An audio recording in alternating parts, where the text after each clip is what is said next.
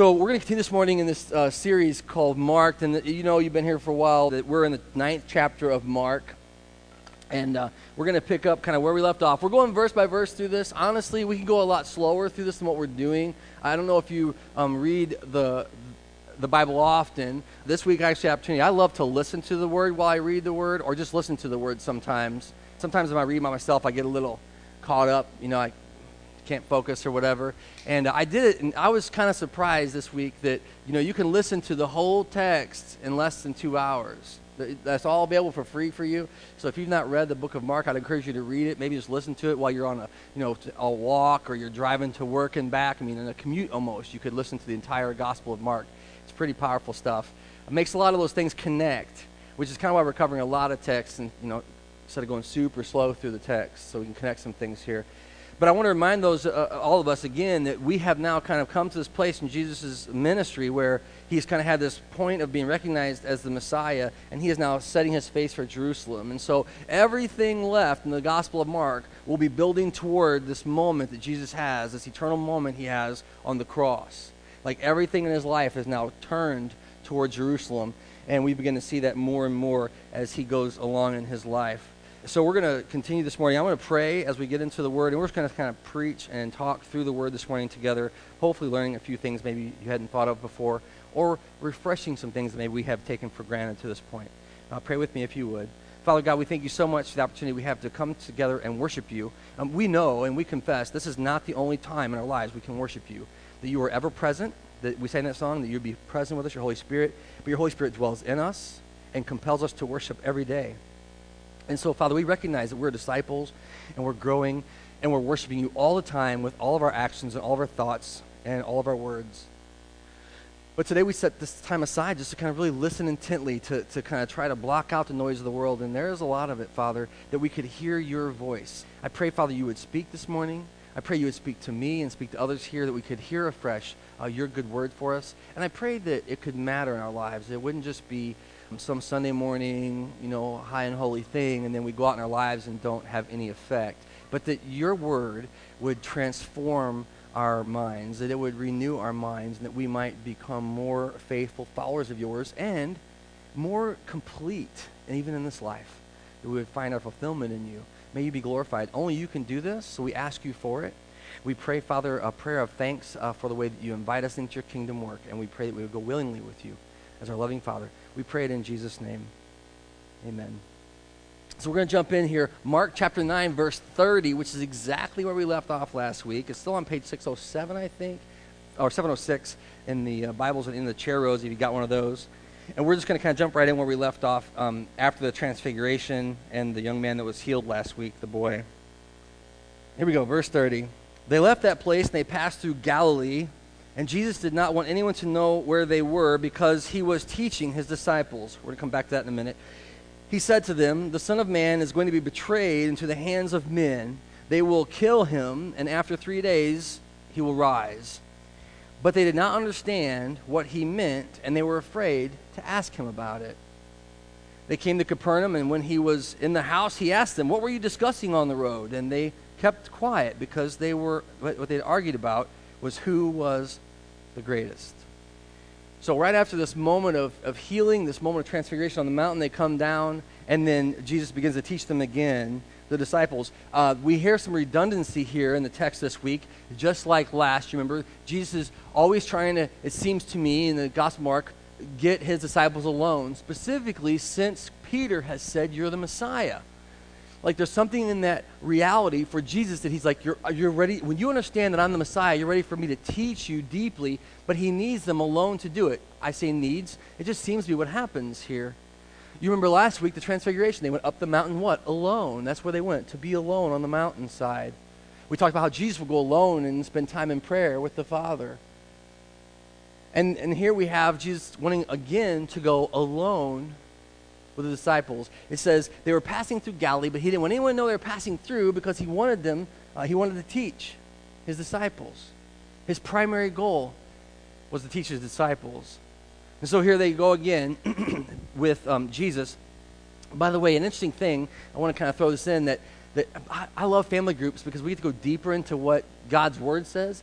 not what the message was about, but what the Bible actually says. And this week, some things we discovered was the uniqueness of Peter, James, and John.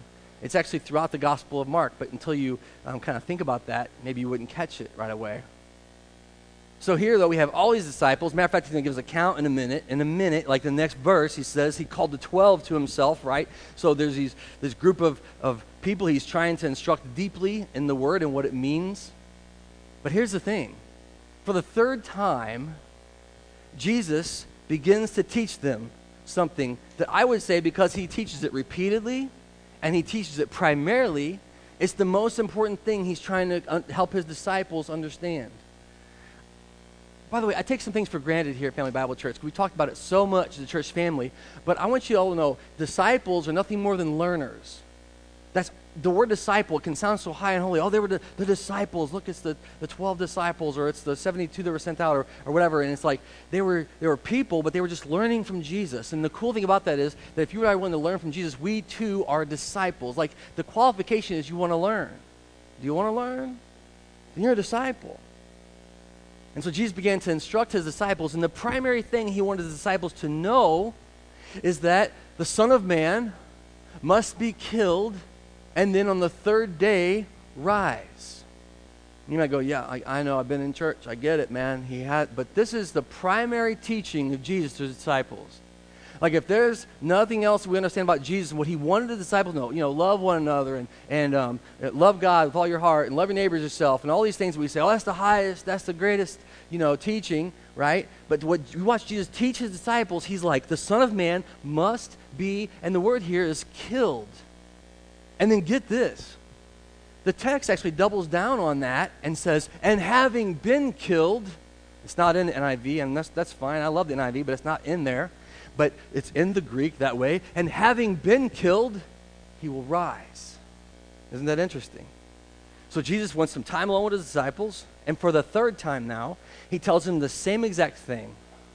And we talked about this, right? His face is toward Jerusalem. His face is toward the cross. And he begins to tell those who he loves the most, who he's instructing the most, and who he's going to send out into the world as apostles. This is the most important thing. The Son of Man must be killed. And having been killed, will rise. Primary instruction from Jesus. Well, you might think, hey, I get that, Bill. I understand that Jesus had to die and then raised again. But, if we read the text, it says they didn't understand what he meant when he taught them this. The disciples who were with Jesus in the room, they didn't get it. Sometimes we just take it for granted. I understand that. But isn't it interesting that those guys who were sitting there with him in the moment did not understand? And they wouldn't, get this, what's it say? They were afraid to ask Jesus what it meant. I thought that was interesting. Not just that they didn't understand, well, why would you have to be killed? And how could you, being killed, rise? And is it you? Who's the Son of Man, right? Like some questions that are burning in their hearts. And why are you telling us this right now, Jesus? Because we're having a pretty good time hanging out with you all by ourselves here and doing miracles and stuff. And why? I just saw you transfigured. Why is this why do you want us to know this so much? But all those questions, they're afraid to ask. They have a phobia. I wonder why. I really wonder why. Like, what has Jesus demonstrated to them that they should fear asking him a question? Or were they afraid of knowing the answer? Well, just don't ask him about it because he's probably going to tell us the truth. And who wants the truth? Don't ask. By the way, the word says that they wondered but didn't ask. And that makes me believe that they were probably wondering to each other. What does that mean? I don't know what it means. Were you listening when he taught that? What's he talking about? So there's this weird thing where the disciples were willing to talk to each other about something, but not talk to Jesus about it. I wonder in your own life, are you like that at all? Are there things in your life you go, I just don't get it. I believe Jesus died for my sins, but I just don't get this. And we spend all kind of time discussing it amongst, well, what could that mean? Well, what does that mean? But we do not, or we rarely, I should say, because I know some of us do, some of you do, but we rarely turn to God and go, God, I don't get it. What does that mean? Jesus, I don't understand this one thing. What does that mean? What is that about? Here's a good one. Jesus, I'm going through stuff I don't understand. Why am I going through this right now? You see, we will be quick to answer that from a human perspective. Well, we're going through that because of this or that. We've made this decision in this circumstance. But we are not willing to go to God and ask this. And this is one of the greatest questions you can ask. God, what is your purpose in this? It's kind of two sides of this, right? Things are going awesome. Things are going great, man. Something just happened to you and you're like, wow, I'm so blessed. And we can just live in that moment, and we can live out of that moment, never stopping to ask, God, why did you bless me with that? Do you think that that's true? We can just take that and go, yeah, I deserve that. Oh, why am I going good? I was talking to someone last week, and they said they're living the dream. And every time somebody says, living the dream, I'm always like, really? They're like, yeah. And they've doubled down. I'm living the dream, man. It couldn't get any better than this. And I'm like, geez, that's awesome for you. I can think of a lot of ways this can get better for me, you know. But when it gets better, do we say, God, why are you making this better for me? What is your purpose in my blessing? Do you ask? On the other side, and much more like the text today, Jesus said, the Son of Man must be killed. Why? Why would that be required?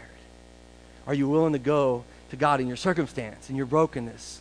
Maybe something was coming up and you thought, this is going to be a sure thing, man. We got this, no problem, or whatever. Everything's been lining up. Everything's going to go great. And then, bam, something happens. Just knocks you off your feet. And we can sit around and we can lick our wounds and we can think about, and that's fine, man. I'm not mad. We do that, right? But do you ever stop and say to the God of all creation, the God who numbered your days, the God who knit you together in your mother's womb, the God who caused his Holy Spirit to dwell in you in such a way that you would believe the good news of Jesus, do you ever stop for a moment and say, God, what is your purpose in this suffering? What are you trying to teach me? See, I think that's the best question you can ask. Because we can get caught up in what we see and miss the point of what God is doing. God is doing eternal things in our lives. Make no mistake about it. He's doing eternal things, and we can only see temporal. Speculation would be they don't want to know what he's talking about because he said some things that have been hard already, and they're like, this is going to be a hard answer. We don't want it. But what about you?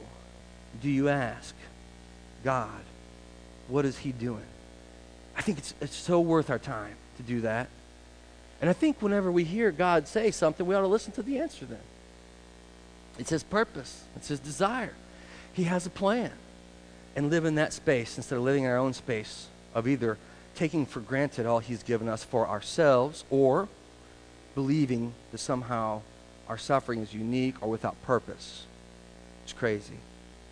So they go along and the 33 says, they come to Capernaum now. They're wondering about this whole Son of Man must be killed thing. They want to ask Jesus, but they come to Capernaum. And by the way, I did a little dig on this because I got time to do it. And I was thinking, okay, well, where'd they come from? Where'd they go to? And I think it was Bethsaida where they were before, and they were doing all the other stuff that we read about. Now they're in Capernaum, and I was thinking, how far is that? It's beginning to get practical. Like, how far did they go to get to Capernaum when they entered in this place? It's about 27 miles. That's cool. That's about here to St. Louis-ish on foot. They've been walking this whole time. This strikes me, right? Because when Jesus is teaching, we can maybe have him sitting there static teaching, but he's moving while he's teaching. You know, it's a kinetic experience, right? He's a kinetic teacher or something like that. So they come to Capernaum, and when he's in the house, by the way, this is a caveat here, but I think Bethsaida to Jerusalem is like 215 miles. That's memory. It might be wrong a little bit. It was hundreds of miles. So this is a journey toward his destiny, right? This is on the road. So they come to Capernaum, and when he was in the house, he asked them, now get this, what were you arguing about on the road, or what were you discussing or dialoguing about on the road? So while they've been walking, they've been having a conversation behind Jesus' back, if you will, and he wastely gets to Capernaum, and he says, what were you discussing? Now look at verse 34. But they kept quiet, they did not open their mouths, because on the way they had discussed amongst themselves who was the greatest. This is what they're thinking about.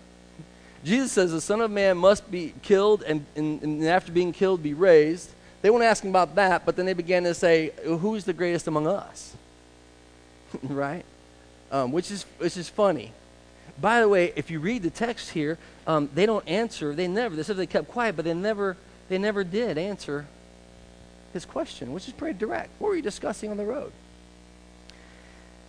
We're not going to talk to Jesus about that either.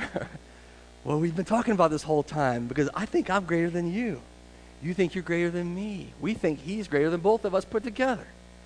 And they're beginning to kind of create some hierarchy of saints, some haves and have-nots, some special people. Unless you believe this is incorrect, this theme will return in the text very soon. It will come up again in an even more bold way. So don't think in this moment Jesus does all the teaching needs to be done to get them to stop and to pay attention to what he's trying to teach them. Because even after this, their hearts go right back to that. Who's the greatest among us? Let's don't ask Jesus about the hard stuff, but let's find out who is the best one of us right here. Who is, oh, by the way, who is the megas? That's the word. Mega disciple, right?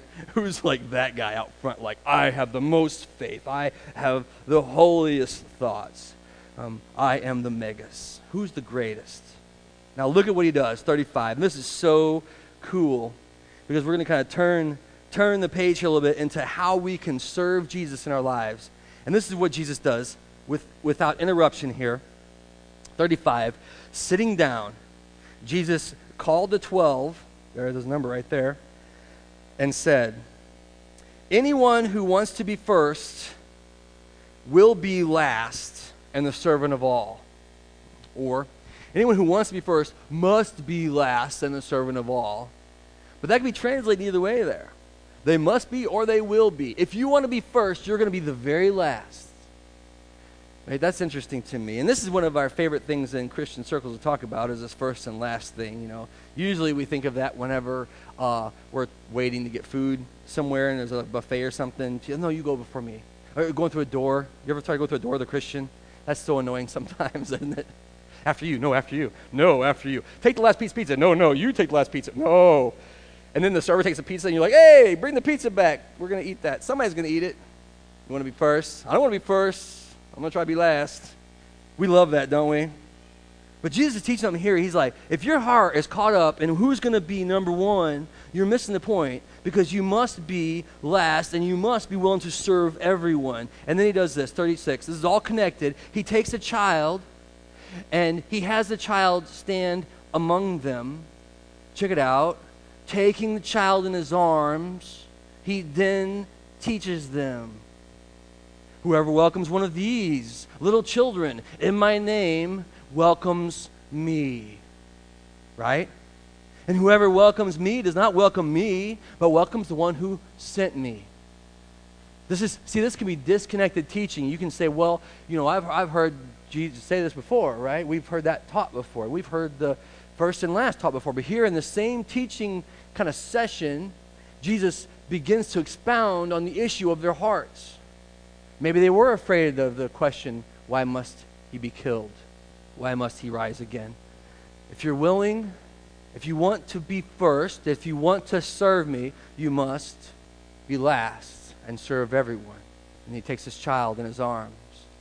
Here's the kind of Reader's Digest version or the Cliff's Notes.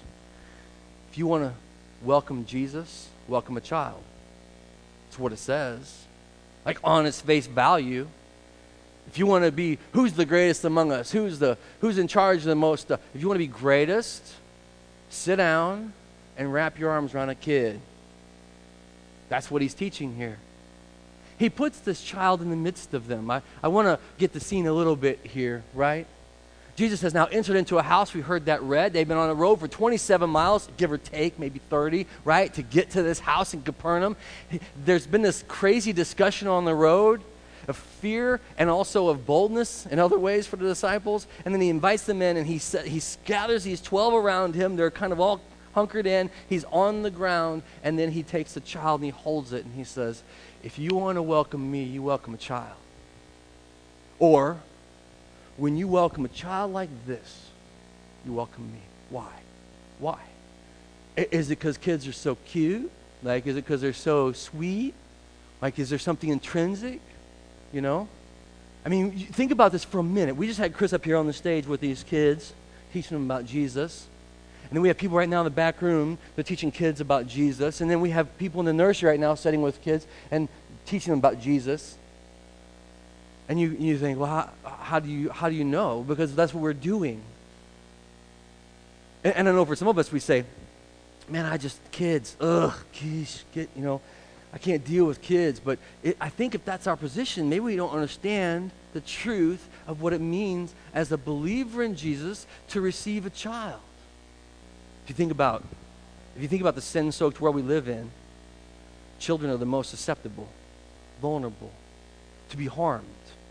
By who? God? No. By us. By one another. Us, right? We talked last week about the boy who was afflicted since he was a child, right? And well, that's when that started. And he was now dealing with these issues, and it was affecting his whole family. And here you have again Jesus saying, you want to love me well? You love a child well. You receive a child in my name. Is that what the word says this morning?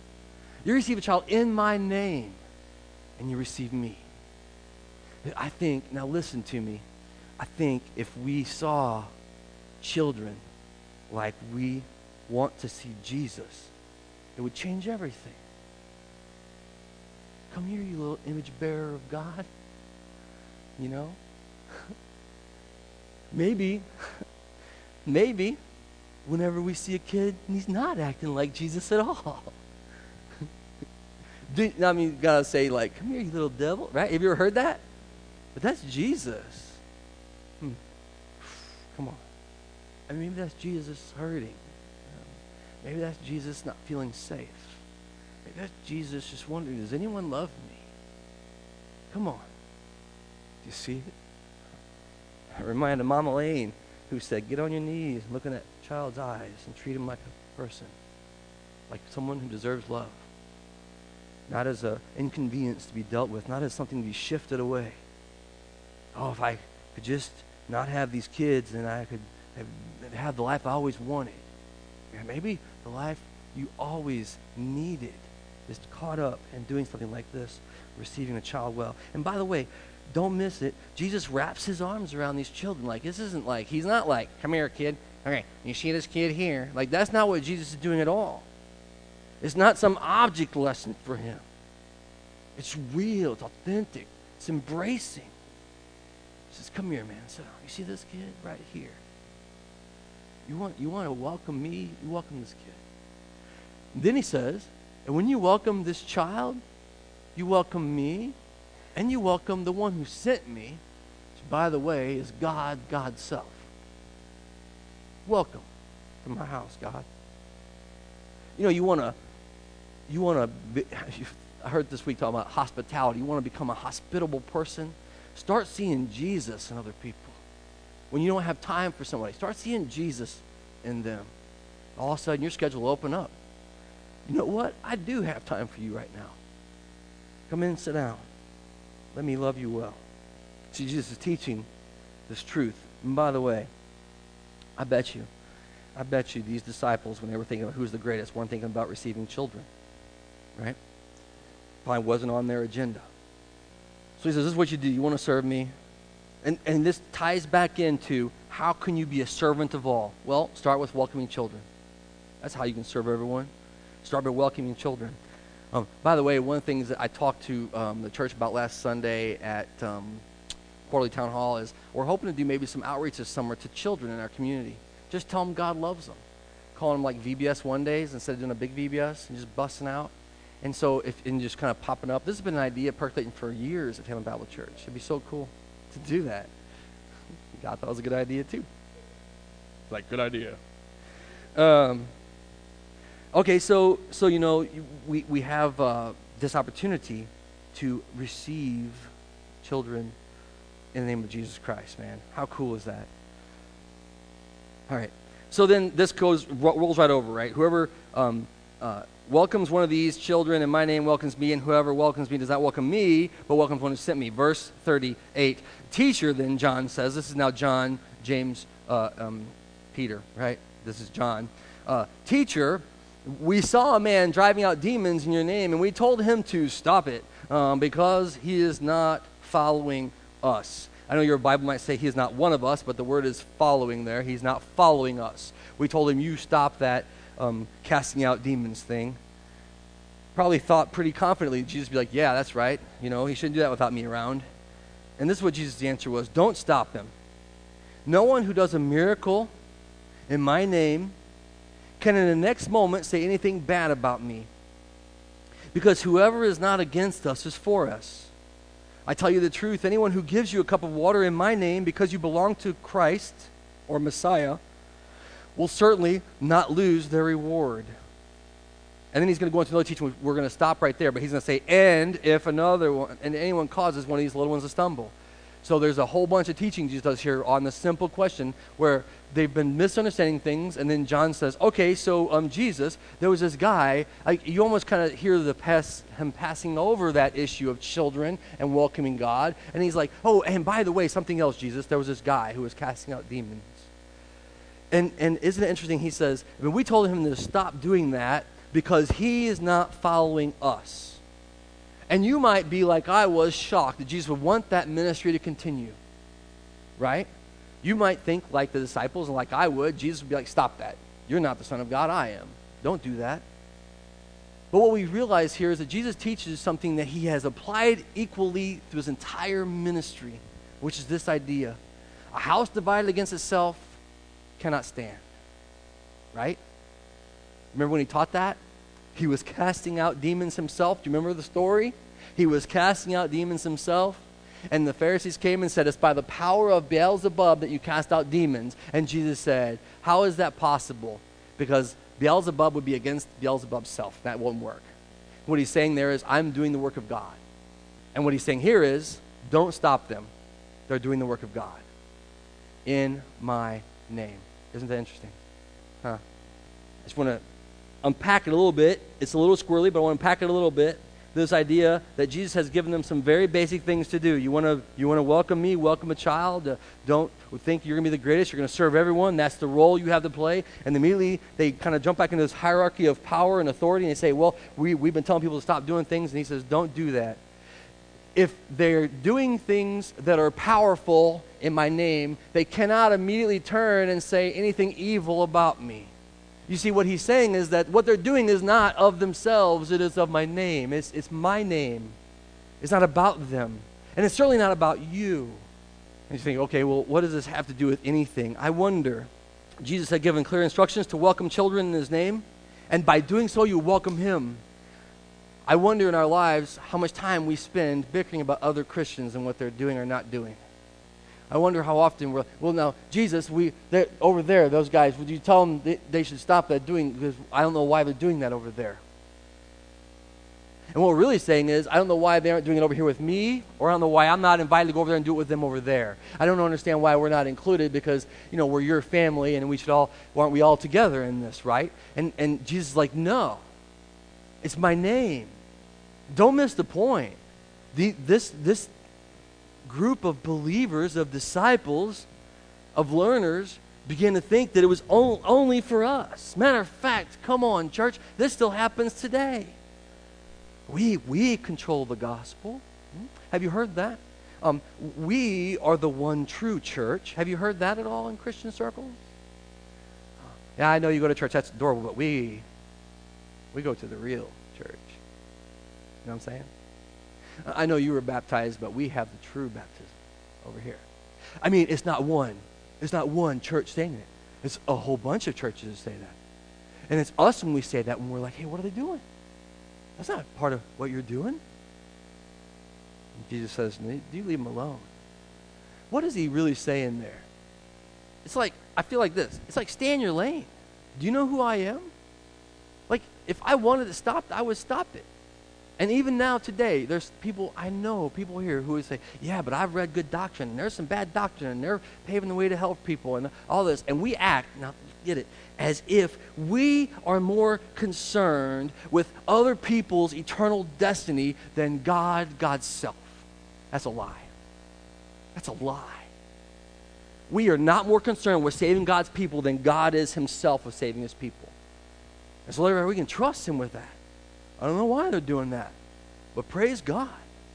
That dude got healed. That demon got cast out. Praise God. Not stop it. Which, if you think about it, is exactly what the Pharisees were saying to Jesus. Stop it. Just stop it. How often is that our response? When good, godly work is happening and we feel justified. I mean, John didn't think he was wrong. He was confident. He was probably kind of, hey, teacher, you notice that? Rabbi, I did something good while you were talking to the other disciples. I did something good. We told him to knock it off. Isn't that interesting? So we have this simple teaching about welcoming Jesus. Then we have this overexpression of human responsibility in trying to forbade someone from doing something that was done in the name of Jesus Christ, right? And we often do that ourselves. We should stop, by the way. I want to be very clear. Stop. Trust God enough to believe that he knows what he is doing and be faithful to the mission that God has called you to. See, I think that that's the funny thing. I think that often when we do that, we're not really worried about them doing things right or wrong. We just don't want to do it ourselves, and we want them to stop. Because if we have to do that, that changes things for us. Or we have to allow that. Jesus says this amazing thing. He says, anyone who is not against us is for us. That's the exact opposite view that many people take of the world. Everyone's against me. Everyone's against. Man, have you seen how the government is doing? Man, have you seen how my neighbors do this? Everyone's against the Christian faith. Everyone's against what God's doing in the world. I don't know that that's true. I know there's an enemy who likes to undermine the work of God. But I think fundamentally, if believers would go out and just do what we're called to do, there's a whole bunch of the world that's kind of indifferent about it. Let me give you an example. This week we had some things going on in the school district. The district called the pastors and said, would you come in and sit, just in case you're needed? They weren't against us.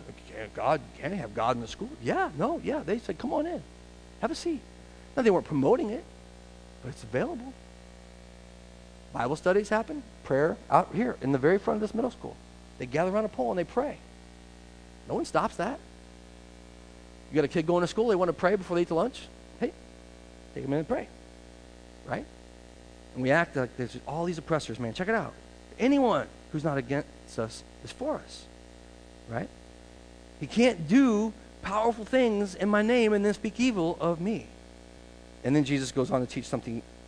He says in 41, I tell you the truth, that anyone who would give, now this is beautiful, you a cup of water in my name because you belong to me will not lose their reward. So I want you to see it again. He kind of brings it back around to simple things. He says, you want to welcome me, welcome children. You welcome children, you welcome me. And then they say, well, we're stopping all this exorcism thing. He's like, don't stop that. But by the way, if someone gives you a cup of cold water in my name because you belong to me, they will not lose their reward. They'll be blessed because they've done something kind to you. They're going to receive a blessing for that. Simple. And it's all connected. And we ought to see it that way. It's all connected. These teachings are simple. Receive children. Give out cups of cold water. Hey, check it out, though. How about receiving a cup of cold? How about being willing to let someone bring something to you and saying thank you for that? That's very kind of you. I appreciate it. Jesus says if that happens, they will be blessed, and they will not lose their reward. Right? But then he turns to harder teaching. Because you want to get some hard teaching? Here he goes. He's going to jump right into the deep end of the pool. And he says this, and that's a conjunctive word there. It means it connects to everything taught before it, right? So there's the simple stuff. Receive children. Don't worry about other people that are doing it in my name because it's fine. And, receive cups of cold water. It's going to be a blessing. And if anyone causes one of these little ones who believe in me to sin, it will be better for him to be thrown into the sea with a large millstone tied around his neck. That sounds bad. That sounds bad, right? I mean, I don't know if anybody's watched The Sopranos. I happen to have not watched it. But I always think about, when I think about people getting tossed in the river with cement, think about the mafia. I just do. I don't know anybody in the mafia, but you hear the stories. It's terrifying. Jesus says, if anyone, check it out, where's that child at? Seems he's still there. Right here. If anyone causes one of these little ones who believe in me to stumble, right? To trip. Matter of fact, I love this. The work is scandalos, to have a scandal in their lives, to create scandal. If you cause one of these, it would be better that you would have a millstone. You know what a millstone was? It's a great big grinding wheel, right? That was turned to thresh grain, right? It just smushed it. And I was thinking, how can I get a millstone to church on Sunday? Like, that'd be awesome, but impossible maybe. A millstone isn't even like a cement block around your neck, right? A millstone is like this huge wheel of cement rock, right? And it's got a convenient hole in the middle so you can put a chain through it, and then you put the other one around your neck, and then someone throws it in the sea. That sounds bad, do you think? If anyone causes a little one to stumble, it's better. It would be better for that person to have that, and that's terrifying. No, that's not better than anything, Jesus. Oh, yes, it is. It's better than someone that causes one of these little ones who believes in me to stumble. And by the way, I think it's fair to say he means little children, and he means people who believe in him. It's better. Don't cause people to stumble. Let's don't do that. I mean, it's better for that person that he would thrown in the sea and drowned, essentially. It's implied there, right? Because you're not coming up from that. It'd be terrifying, man. And then he starts to talk about this power of heaven and hell, and this reality of the results of our defiance with God. Get that straight, right? It's not that he's wanting, but he wants you to know, check it out in verse 43, if your hand, and this is a tough text, but if your hand causes you to sin, cut it off.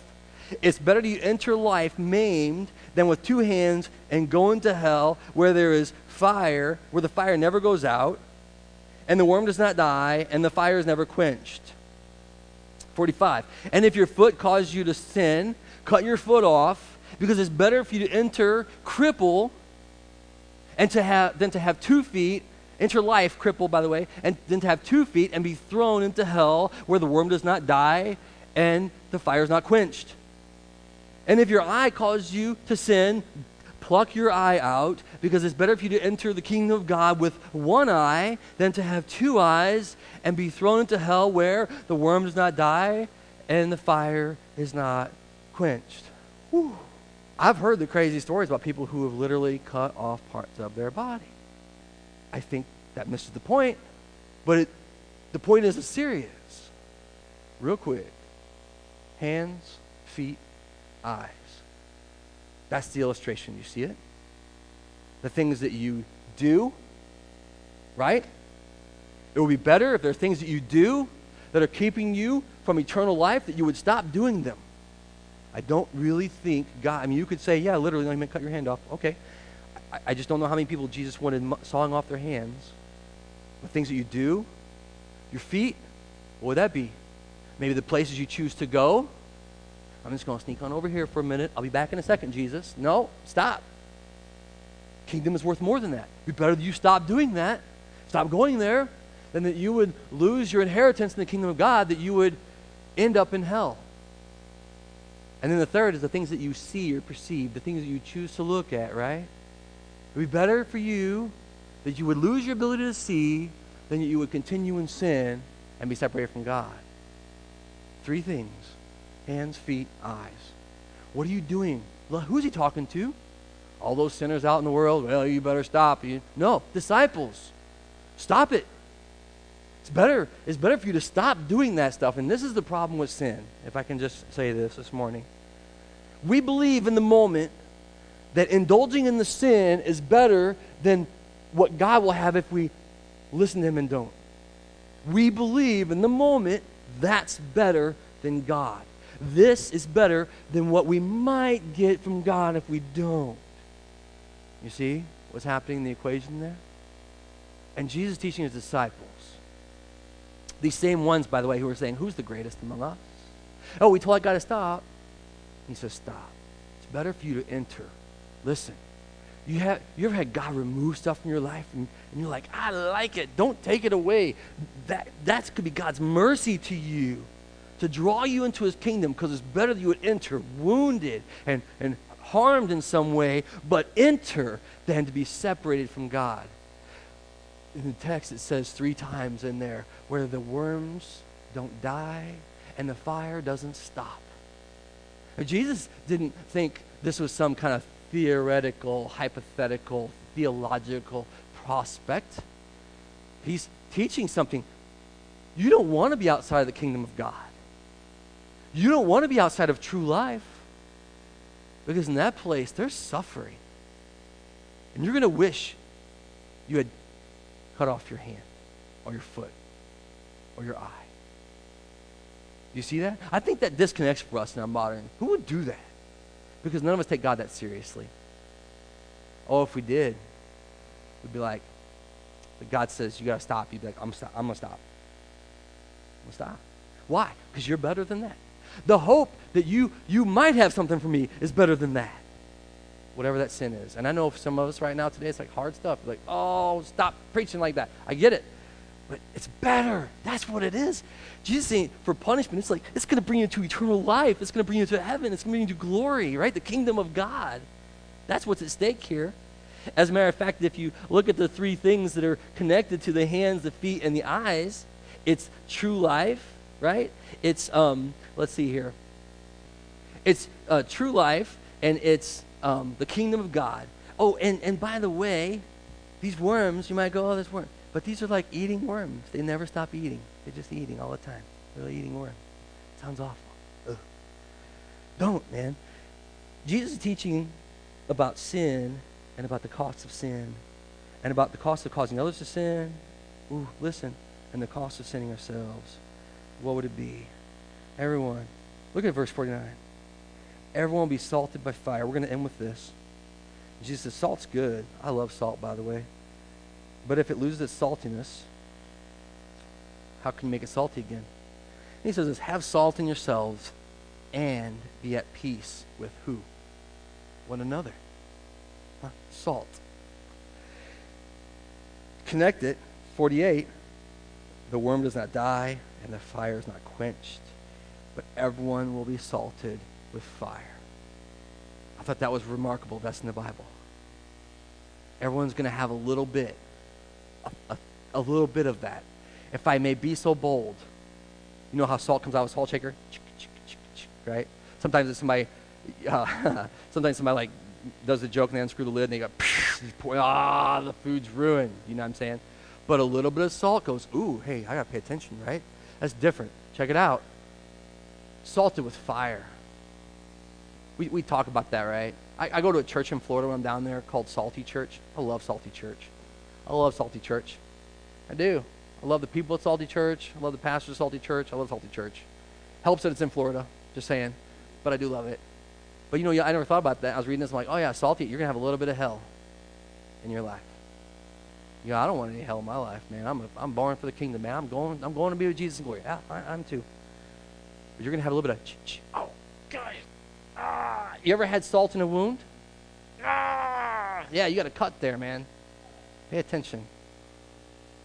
There's all kinds of things we say about salt, but check it out. He says, have a little salt in yourselves. Have a little recognition. It ain't right. I got to stop. I got to start. I got to change. Have peace with one another. That's the message, right? All this, Jesus says, this is it. He says, I'm going to get you alone so I can teach you some things that are really important with my disciples. We ought to pay attention. I don't know what that is in your life. I don't know if you lament it, if you celebrate it. I don't know if you invite God into those spaces or not. I'm just going to encourage you to do that. And you know what? Guess what, man? We serve an enduringly patient God who loves us and forgives us and is welcoming to us. And we ought to celebrate that. So don't be afraid. Don't be afraid to ask questions, and don't be afraid to confess sins. Because God is the forgiver of sins. God's the deliverer from fire, from hell. All right. Pray with me if you would, and we'll have a final song. We'll go out into the rainy day. Father God, we thank you so much for the chance we've had to hear your word. We thank you for the truth of the simplicity of your teaching. We pray, Father, you forgive us for the ways that we kind of convolute your word, twist it around, pull it out, make it say what we want it to say. Father, we had some hard teaching today. Pray that we would become the kind of people, all of us, that would welcome children in your name, that would see you in them, that would celebrate the gift you've given us. What a pleasure, man. What a pleasure, God, to have a chance to do that. And Father, for our sin, may we confess it. And questions, may we ask them. I mean, we love that you're an honest God. You're not afraid of truth. You made truth. You are truth. Like, we know you. Father, we just want to be your people, and whatever it is, we got to stop. Would you convict us of that? It would stop. You would just welcome us into your kingdom and your life. We are imperfect people, but we follow you, the perfect God, and we rely completely upon you, Father, for salvation and for sanctification. May you be glorified. We love you so much as we celebrate and we trust and we pray and we hope and we long together. In the name of Jesus Christ, amen.